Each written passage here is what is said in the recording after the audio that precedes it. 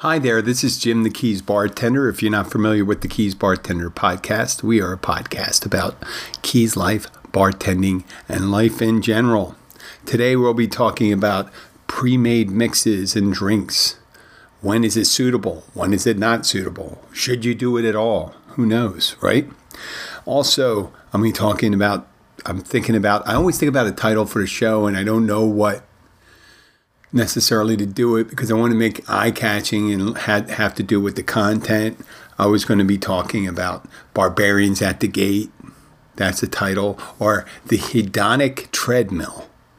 And you know what? That sounds kind of something you hear on NPR, which I do enjoy NPR and stuff like that. But I kind of like to mix it up and things like that. But I want to first start about today. We're going to be talking about pre-made mixes, about the uptick of tourists in the Keys, and maybe a little about people's perceptions on what's going on down here and other places, right? So let's talk about pre-made mixes. Now, because I was thinking about Barbarian at the Gate, because at work down here, and you've heard if you're a listener, we're in the midst of our busy season, and there's a lot of people down here. Just this past Wednesday was the beginning of Lent, and it also coincides with spring break. You know, pardon the sound in the background. There's construction work going on around the corner, so you're going to hear a little, just a little, not a lot. I hope it's that way. I may have to cover up or something like that. But at our place of work, we don't have a hostess or host. So we just take people in as we go. Now, we are a smaller place that happens to have a lot of seating, but not a lot of parking. Now, once our parking is full, we usually have a pretty good full house for the capacity of what we have handling for in the kitchen and on the floor and at the bar. Because we can fill out the whole restaurant, every seat.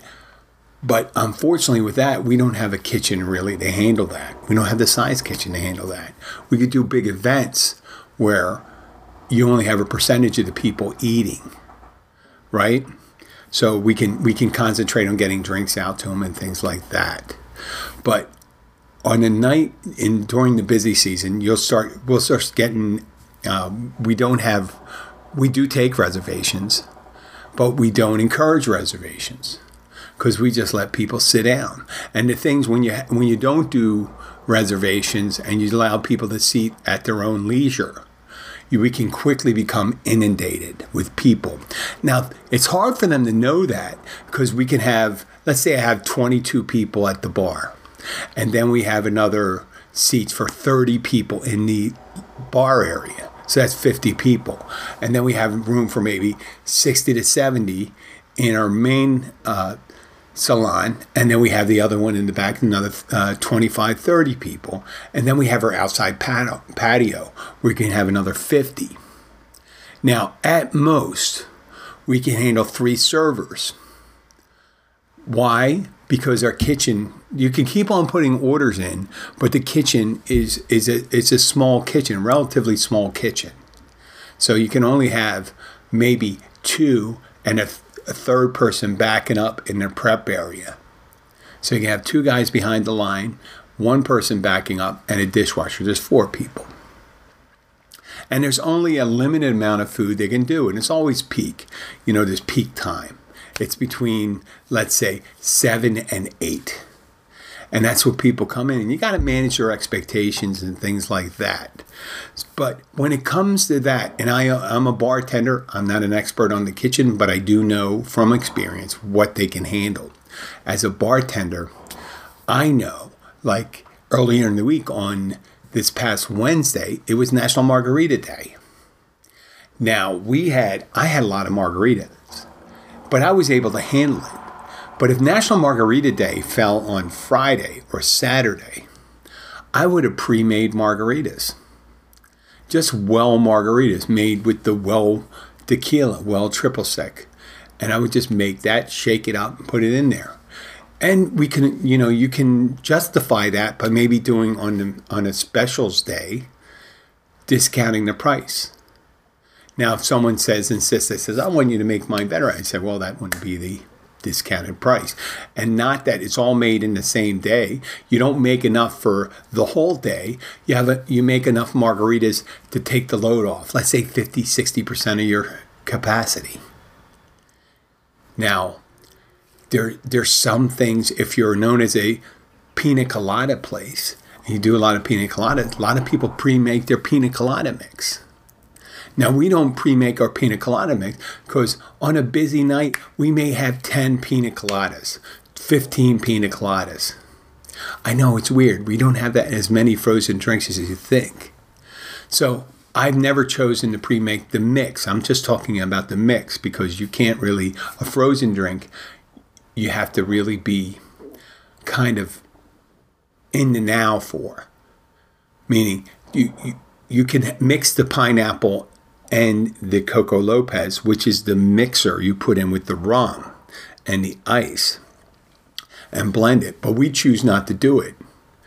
We choose to when we make it, we put some ice in, we put a little Coco Lopez with a little pineapple, put a rum, and you blend it. We found it makes a fresher pina colada. And considering that we don't do a ton of them, that's the best way. But when it comes sometimes for margaritas, it does. Sometimes you got to take it on the chin. You got to make your ego go by the wayside. Yeah, you want to make it all.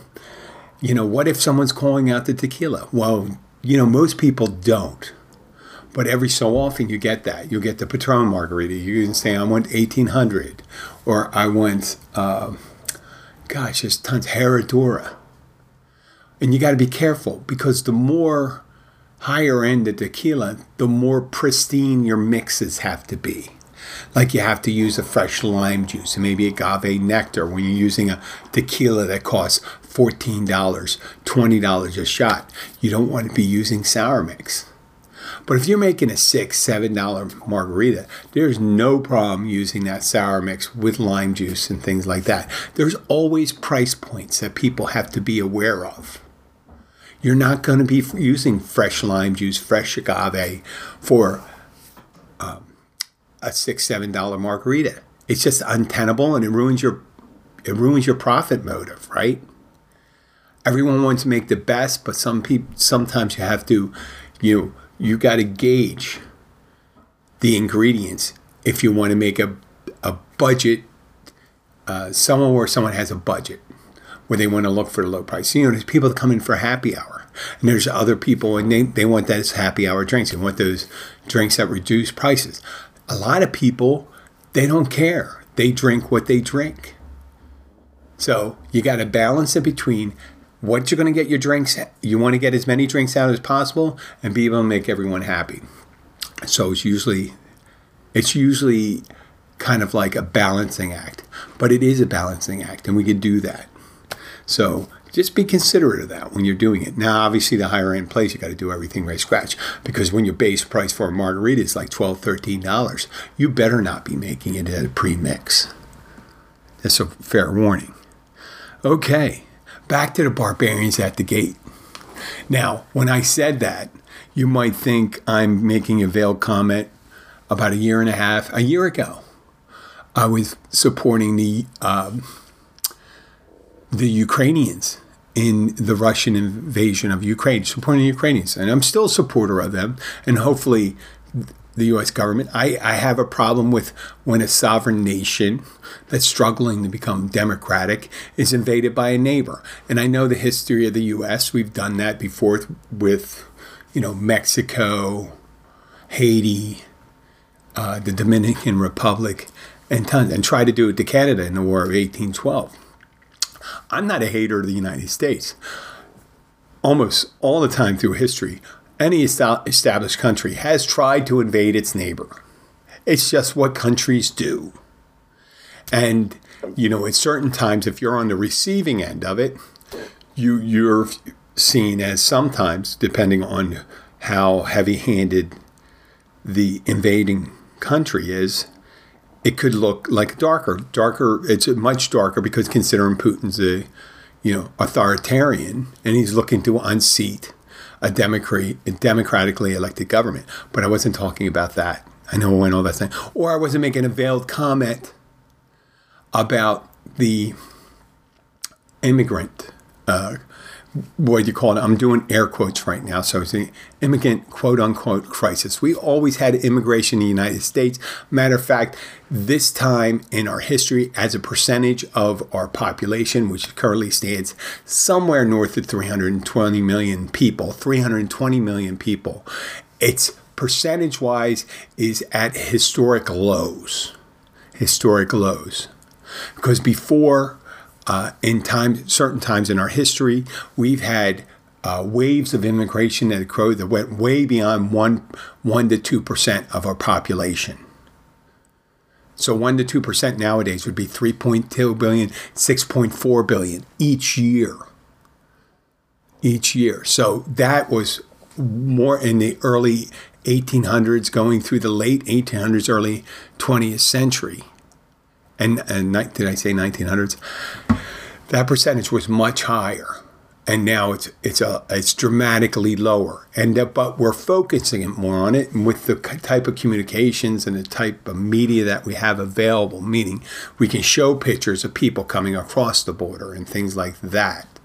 But in the early part of the 20th century and the 19th century, they saw, every so often they take some still pictures. They'd show Ellis Island and the other immigration points of the United States. But there's something graphic about seeing a boat of, let's say, 150 Haitians hopping off and coming off at the Florida Keys, right?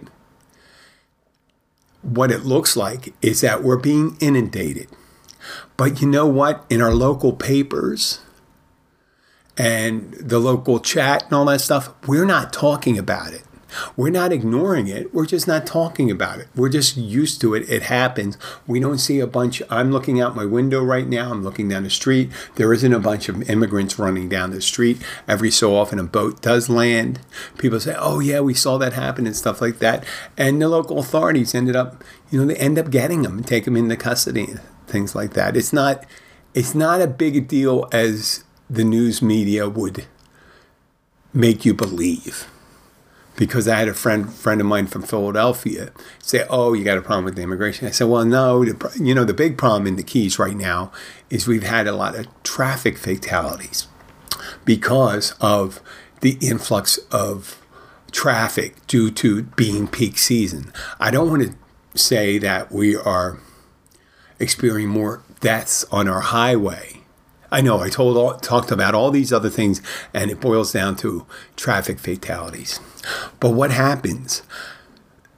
They do a lot of traffic studies down here because in season, obviously traffic gets backed up and there's tons of traffic. People get frustrated, and whenever they get an opening, they end up speeding. They get used to being stuck in traffic that's going below the speed limit, and they're cognizant of the time that how much time it's taking them longer to travel a certain distance, right? And then you got people being more aggressive in their driving habits. A week ago, we had a state trooper who was not necessarily speeding, but he was going down the highway, Route 1, our main road, and he hit a pedestrian that tried to, I hate to say it this way, unwisely cross without making sure everything was clear. And what happens, as happens many times with these things, the state trooper's view was blocked by another vehicle, and the person that was crossing the road did not see, I guess, the same thing. If the state trooper the driver can't see the pedestrian sometimes can't see the driver either, being blocked by another view, and he may have crossed at the exactly wrong time, and it ended up this poor person died. But there's been the frequency goes up obviously with more traffic, and we still have traffic deaths, traffic fatalities when it's out of season. It just seems people are just a little more impatient when it comes down there. And that's the thing about when you're down here, when you're driving. And I've had people ask me, and they go, oh, how long you been down here? How much do you like it? And this and that. And I said, well, I like it. It is paradise. But I've noticed recently, because of that, our population has been a pretty decent. The year-round population of the Keys has gone up steadily since I've been down here. It's been going up steadily forever, I guess, because that's what happens in vacation destinations. I think until something, let's say, catastrophic, happens, the environmental thing, or some hurricane comes and stuff nails us, that population is just going up. Supposedly the county is putting the kibosh in 2023 about issuing permits for building, but I haven't seen that.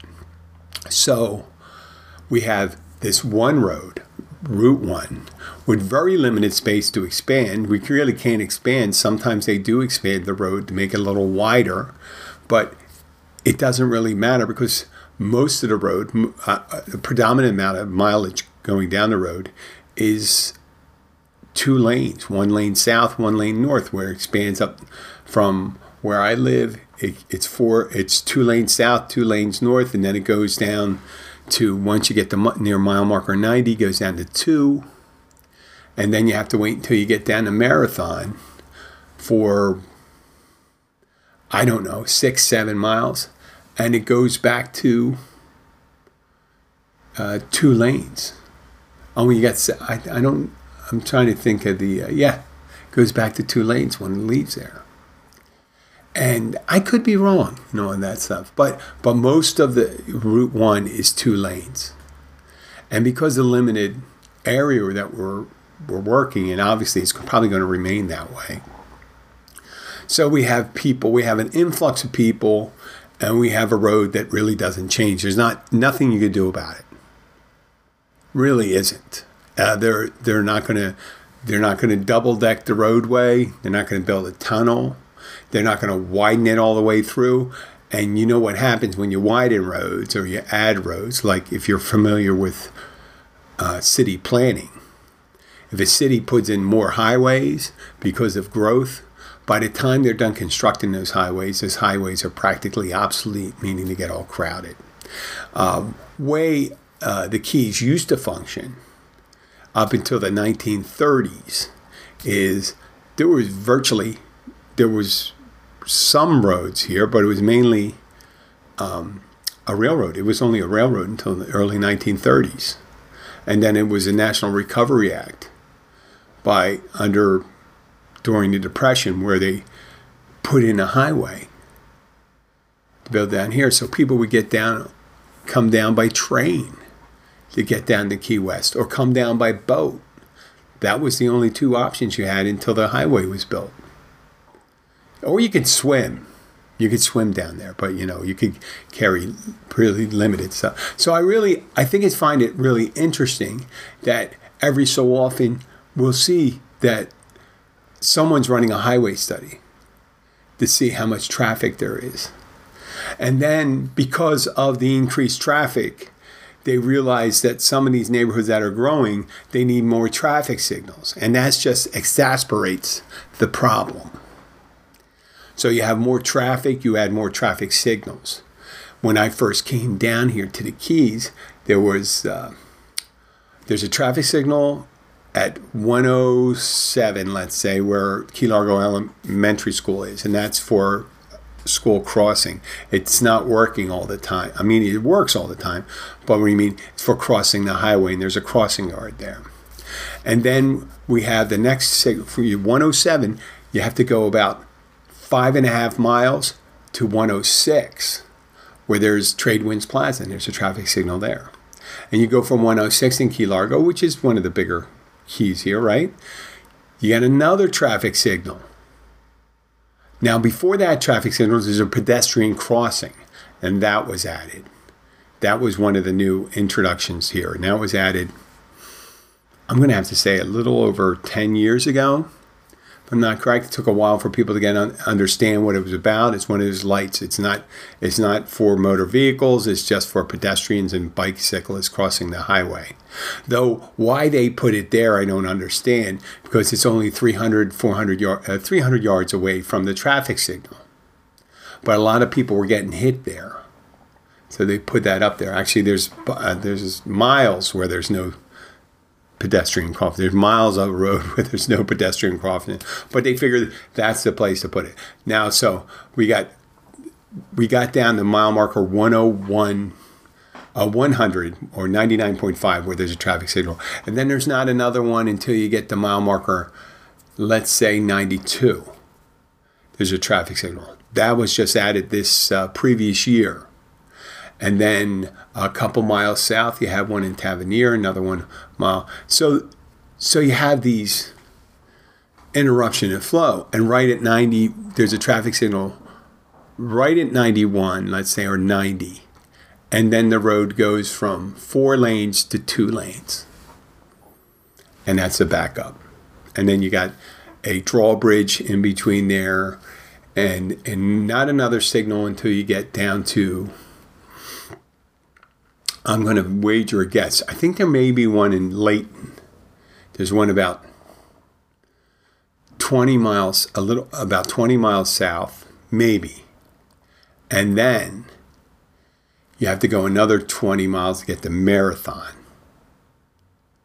And then you have 1 or 2 more signals when you get there from mile marker 45, let's say, until you get down to Key West. So there you go. And on the busiest of weekends, it is virtually a standstill. Standstill going down there.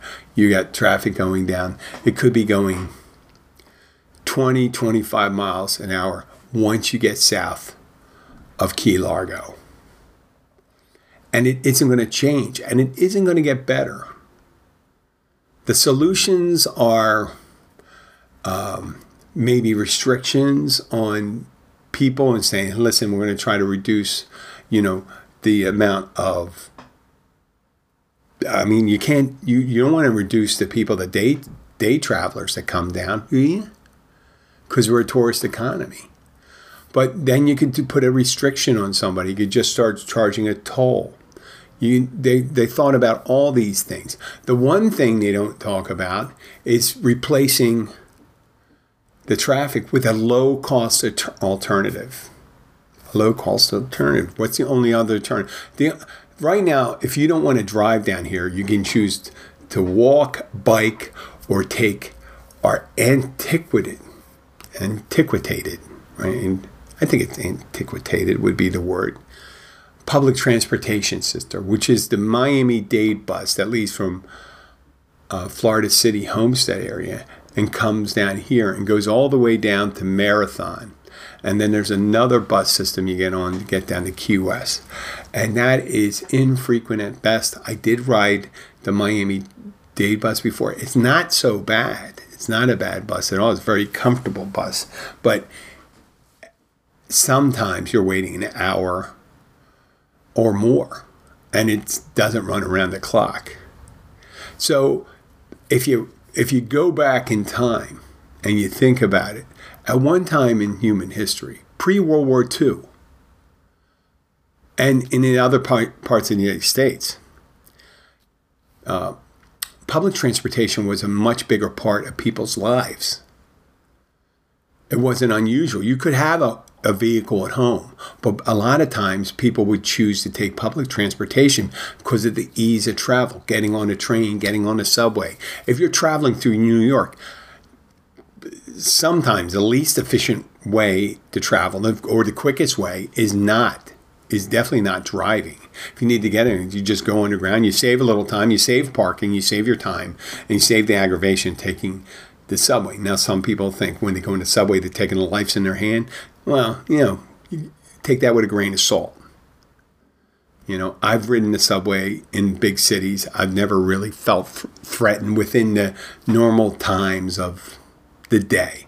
I know intermittently that happens, but it also happens on the roadways. There's road rage. There's people with firearms and stuff like that.